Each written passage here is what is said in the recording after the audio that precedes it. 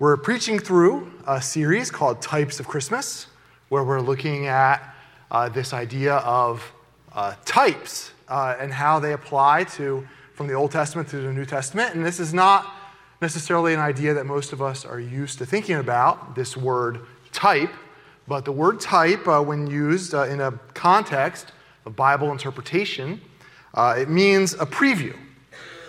Right? So if something is in the Old Testament is a type of something in the New Testament, it means it's a preview of what is going to come.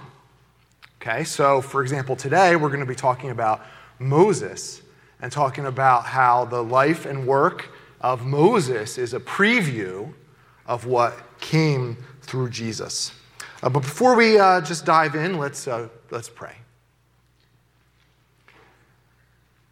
Heavenly Father, thank you for this morning. Thank you for this just chance we've had to worship you. Thank you for the gifts of music that you've given to all the people who have blessed us this morning and for their hard work that they put into it. I pray now that you would help us as we take a few moments to study the scriptures. Please open our hearts and open our minds to understand and to listen. Please inspire within us by your Spirit the ability to understand and apply in our lives the lessons that come from your word. I pray and ask it in Jesus' name. Amen. Okay, so a type is not, when we're doing biblical type study, the point is not to learn more about the thing. So for example, today we're going to be talking about Moses, but the point of it is not to learn more about Moses. The point of it is that it's an arrow that points to something greater that we're going to study. So I found a nice picture of Moses. He's pointing, right? And it's the type is the thing that comes before, and it points an arrow at the real thing that's going to come.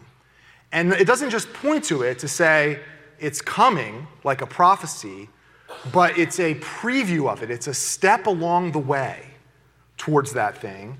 So by looking at it, the point is we're going to be trying to learn a little bit new or more about the real thing, not about the step along the way. You know, if the wise men had said, this star that led us here to Jesus, this star is amazing. We need to dedicate our lives to studying this star. They would have missed the whole point. The point of the star was to get them to the real thing, the real excitement. So that's how a study of types in the Bible works. So a type, why do we look at it? A type is useful because sometimes looking at the lesser thing helps us better understand the greater. And that's why we look at it. So there are many ways that Moses can be looked at as a type, as a preview for Jesus. God used him as a savior to bring the Hebrew people out of slavery in Egypt. And the whole Exodus story can be looked at as a preview of our individual and group salvation journeys, how we move from bondage in sin into salvation, leaving that through Jesus Christ, and then entering into the promised land of life under the kingdom of Jesus. So there's a story to be told there, but we're not going to focus on that. We're going to focus on one particular aspect of Moses' ministry and how that points us towards Jesus' greater ministry, and that's Moses as a lawgiver and then Jesus as a lawgiver. All right, so that's what we're going to be looking at.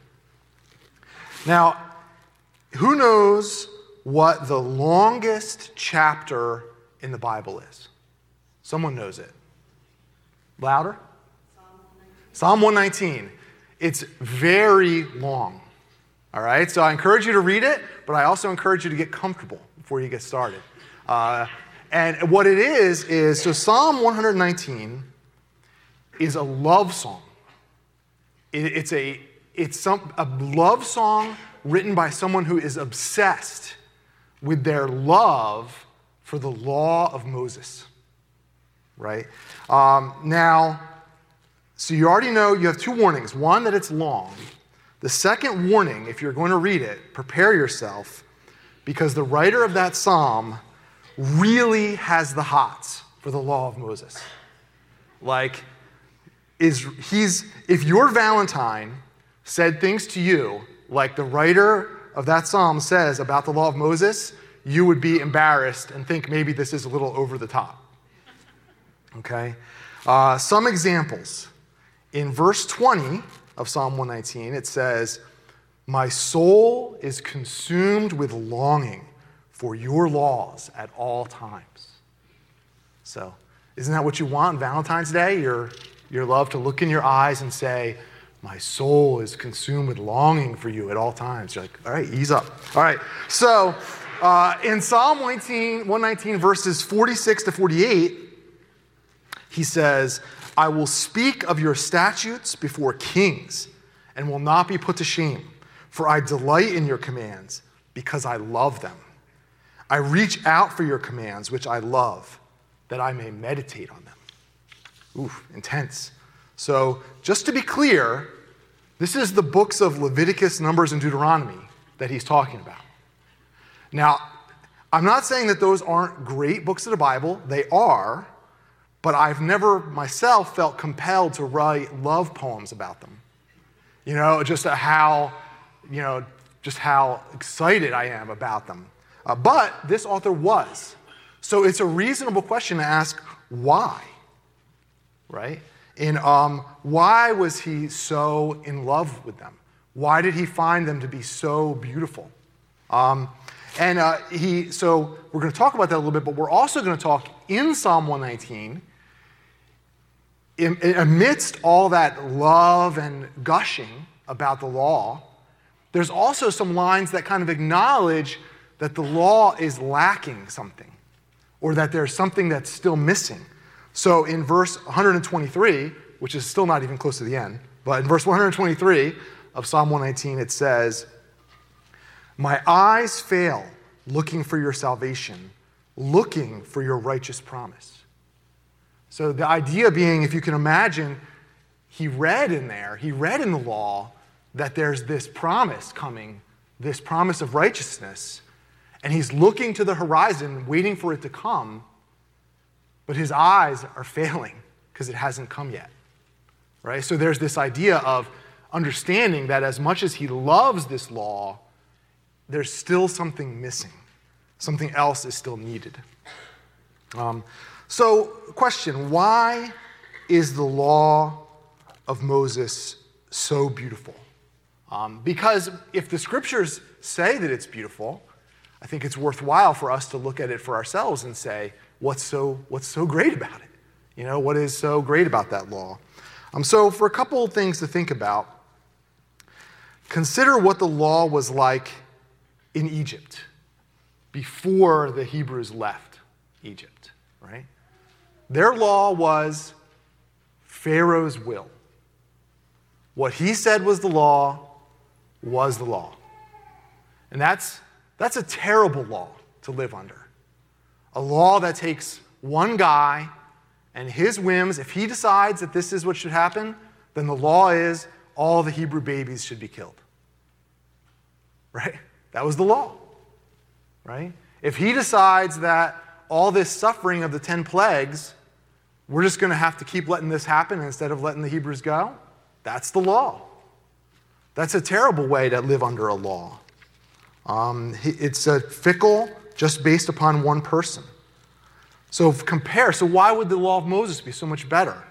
Compare. On the contrary, the law that God gave Moses carefully lays out rules which govern not only the people, but also the leaders. And those rules are carved in stone by God, not changeable based upon Pharaoh's mood or Moses' mood. The law was the law, carved by God. And that is, of course, if the leaders are following the law. So another way that the law is beautiful is that when it was given with this tremendous glory and power of how God gave it. So in Exodus chapter 19, this is at the beginning of the story where God is giving the law.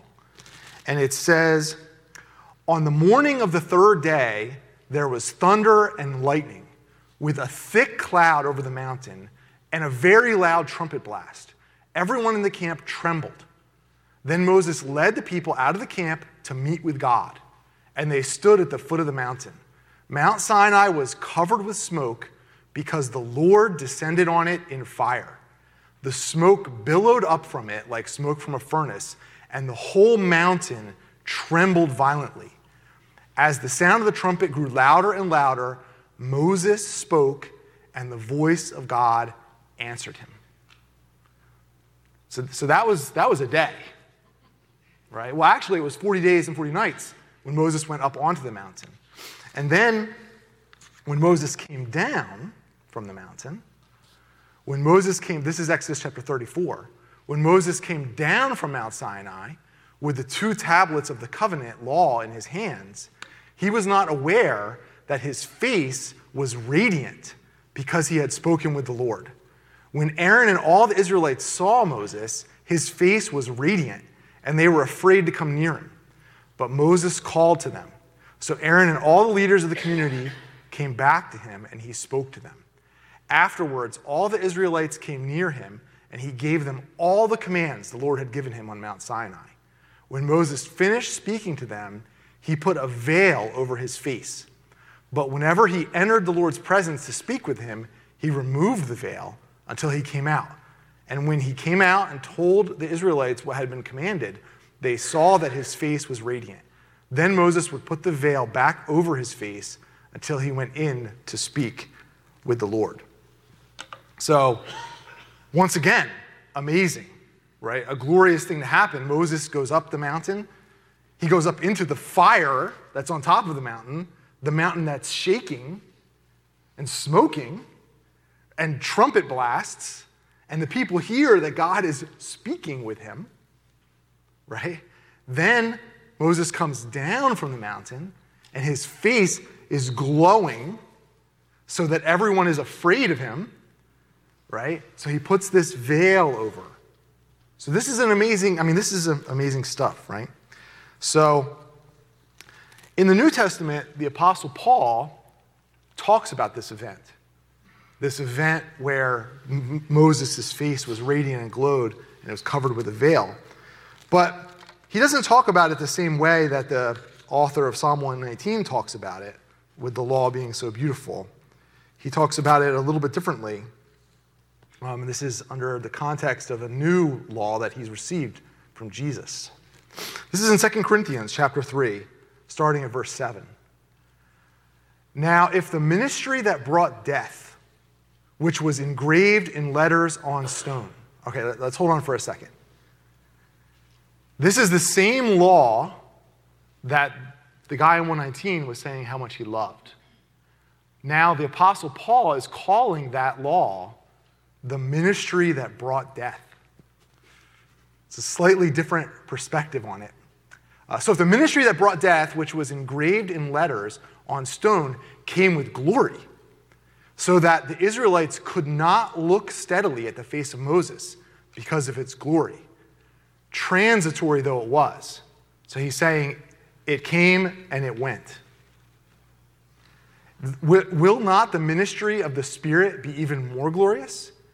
If the ministry that brought condemnation was glorious, how much more glorious is the ministry that brings righteousness? For what was glorious has no glory now compared with the surpassing glory. And if what was transitory, what came and went, came with glory, how much greater is the glory of that which lasts, which doesn't come and go? Therefore, since we have such a hope, we are very bold. We're not like Moses, who would put a veil over his face to prevent the Israelites from seeing the end of what was passing away. So, all right, I just want to real quick explain, because I don't know if you guys are catching this, but the Apostle Paul is kind of criticizing Moses here, right? He's saying he put the veil on when the face was shining, but left the veil on when the face stopped shining, so that people couldn't see that the radiance was fading, right? It's kind of like The shine was going away, but let's leave the veil so no one knows, right? Let's leave it showing. He goes on. But their minds were made dull, for to this day the same veil remains when the old covenant is read. It has not been removed because only in Christ is it taken away. Even to this day, when Moses is read, a veil covers their hearts. But whenever anyone turns to the Lord, to Jesus that is, the veil is taken away. For the Lord is the Spirit, and where the Spirit of the Lord is, there is freedom. And we all who with unveiled faces contemplate the Lord's glory are being transformed into his image with ever-increasing glory, which comes from the Lord, who is the Spirit. Amen. Praise the Lord. So, Paul uses this image of a veil to describe the transition from the law of Moses, which is a type, a pointer, a step along the direction, a preview of the better thing, which is what comes under Jesus. So he uses this veil to describe the transition. The veil that Moses wore was originally because of the bright glory shining from his face. But after a while, the veil was worn to conceal the fact that the glory had faded. And all that was left was a law written on stone. And that law was only able to bring about condemnation, not lasting and growing heart transformation. By comparison, when we turn to faith in Jesus, there is no need anymore for a veil to conceal the limitations of the law. For a new law is revealed in Jesus, which is different in nature, not written in stone, but written onto the hearts of the faithful, of you and of me, as we contemplate Jesus' glory and are being transformed into bearers of that glory. Not a glory in the way of Moses. It's not like we're shining like light bulbs. Not an actual glowing face, but something better. Actual goodness and righteousness being produced by the Holy Spirit in our lives. So therefore, the glory, this new glory, unlike the old glory, doesn't need a veil. Because the point is that you can look at it. You can see it. It's really there. And we don't need a veil because our real lives are where that glory is exhibited and where people can look to see a representation of how this new law is at work, right? So just to unpack that a little bit, should I be nervous that because I'm not perfect, because I make mistakes and I sin, that people are going to look at me and say, oh, well, that takes away from the glory? No, the exact opposite. There's no need for a veil, because the fact that someone like me, with all my warts and problems, my good days and bad days, the fact that can be, this is the new law, that God is working through those kinds of people. God is bringing real righteousness into their lives. Let it show. Let people see it, because that's the new law, and that's where the glory is. No need for a veil to hide the fact of what things really are.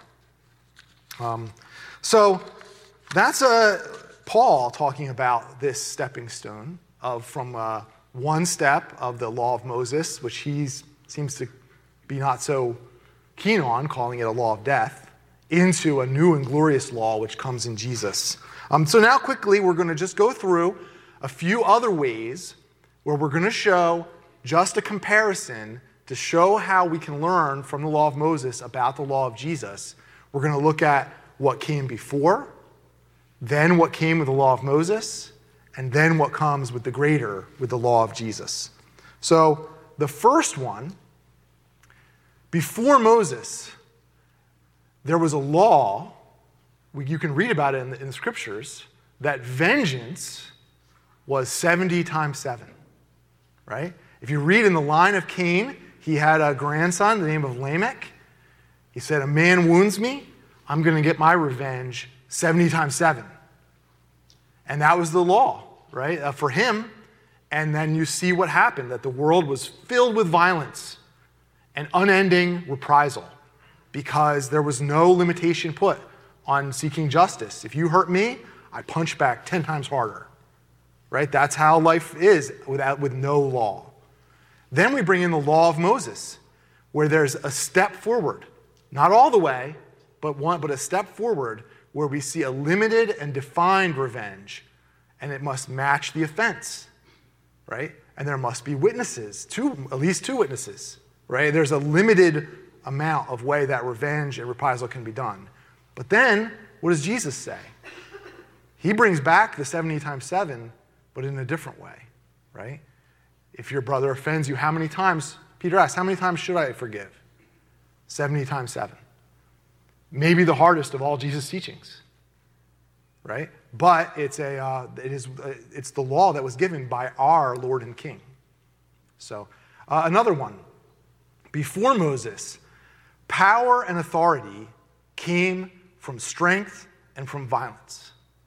You know, what gave Pharaoh power?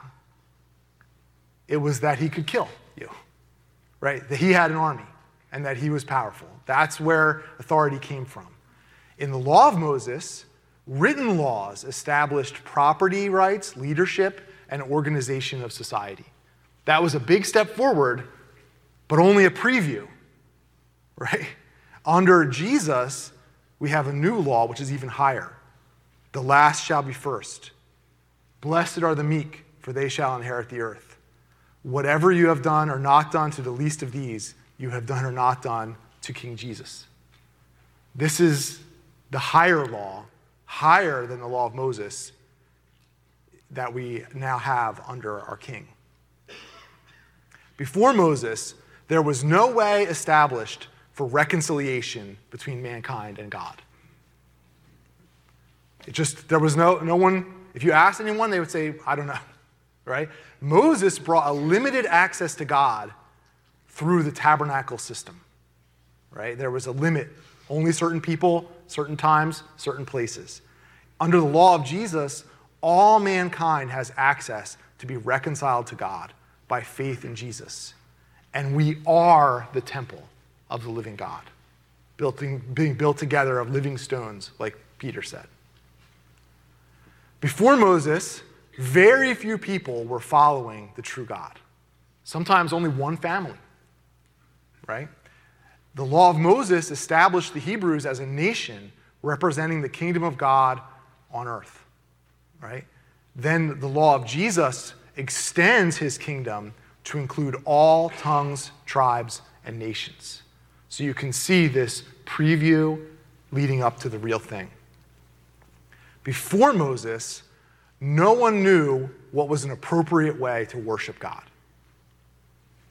Right? People worship God, but nothing was given as established as this is an appropriate way to worship him.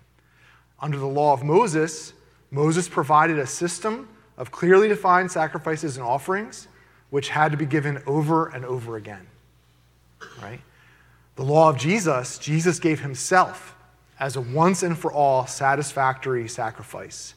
And he clarified that right worship is faith in him and following the way of life that he taught. So therefore, you can see how Moses was a good step along the way that points towards something bigger and greater. Before Moses, sin was uncontrolled, undefined, and universal. It was everywhere.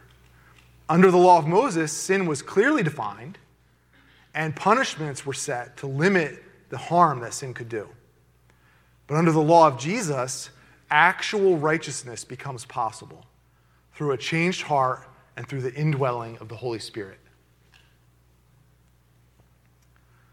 Before Moses, every man was his own law, and laws were set by the powerful to take from the weak. Right? That's how it was. Under the law of Moses, a large number of laws were given to create a more fair and to regulate society.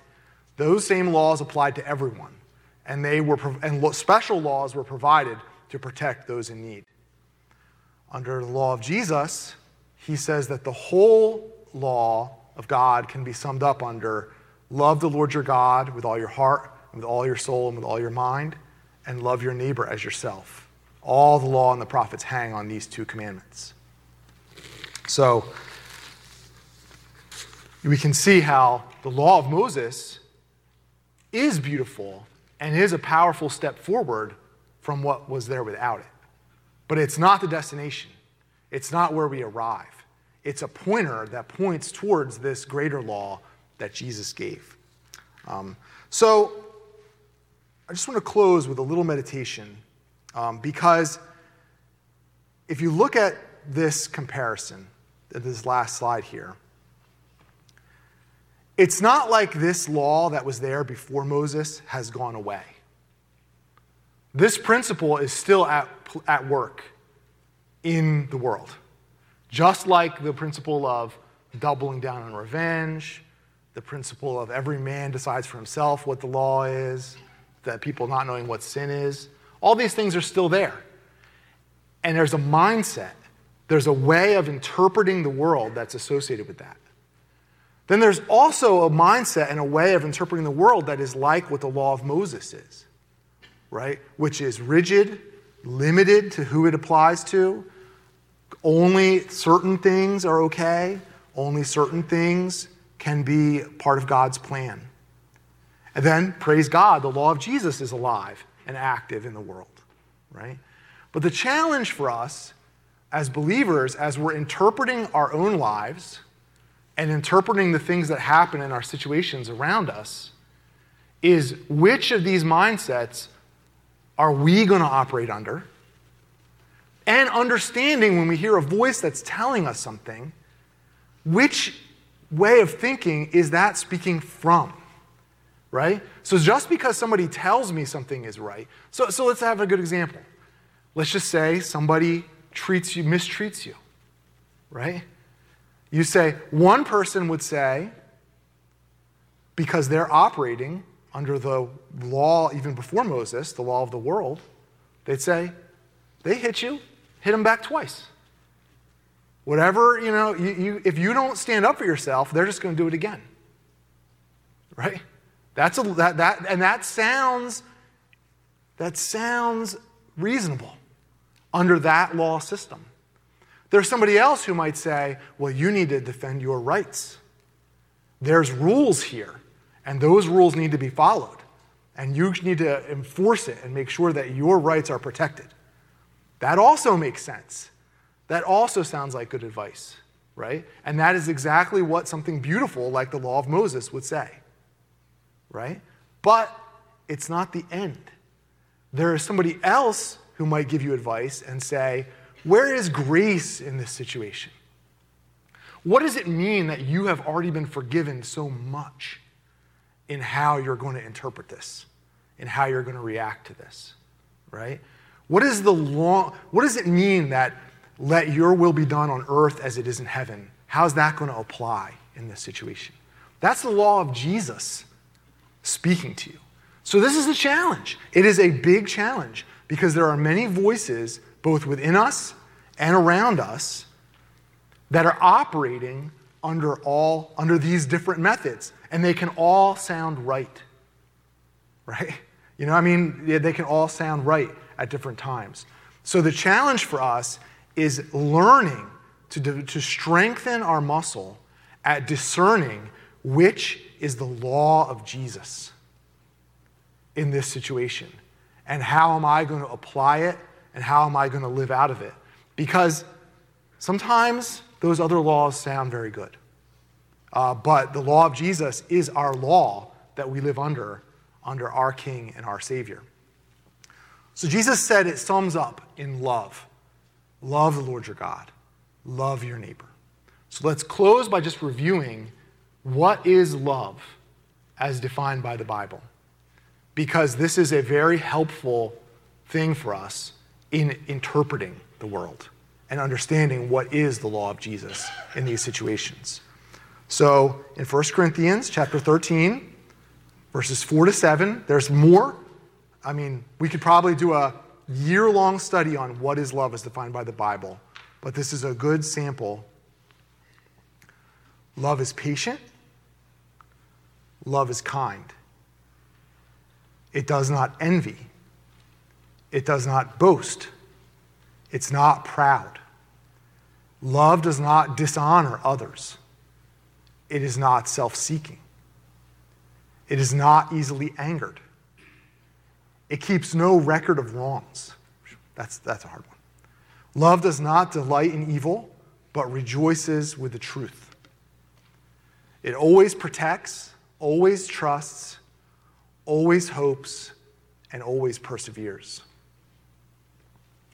As we're trying to interpret the world and interpret our own lives, I think it's very helpful to understand, is it love?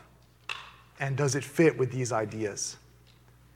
Because there's an awful lot of voices, even in the Christian world, that are proud, that are dishonoring others, that are definitely keeping a record of wrongs, that boast, envies, unkind, hasty, not patient. But we need Jesus to help us to see what actual love is. We need the Holy Spirit to work in us to see what actual love is and to understand that this is how, when we're interpreting, when we're deciding what voices to listen to, when we're deciding how to understand the things that are happening in our lives and in our communities, we need to be able to identify which is the voice of Jesus so that we know who to listen to and who to follow and how to lead and how to make decisions. So let's pray and ask God to help us to do that.